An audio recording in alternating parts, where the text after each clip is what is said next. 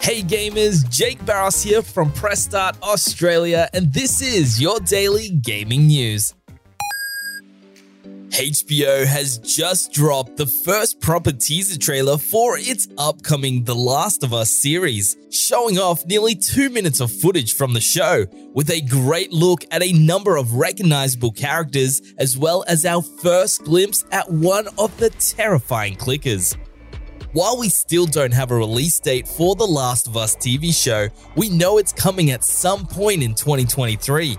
You can watch the trailer for yourself over on the Press Start Australia website. E3 is back.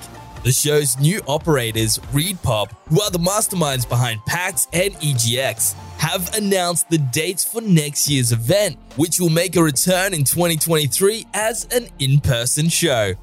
Spread across 4 days from June 13th to 16th, with the first 2 days solely dedicated to industry personnel and media. The event will seemingly operate in a similar fashion to Gamescom, with separated halls for professionals and fans. And of course, once again, it'll be held at the Los Angeles Convention Center. Netflix has announced that it's putting together its own internal games development studio. The studio will be established in Helsinki, Finland, with Marco Lastica from Zynga and EA as the studio director.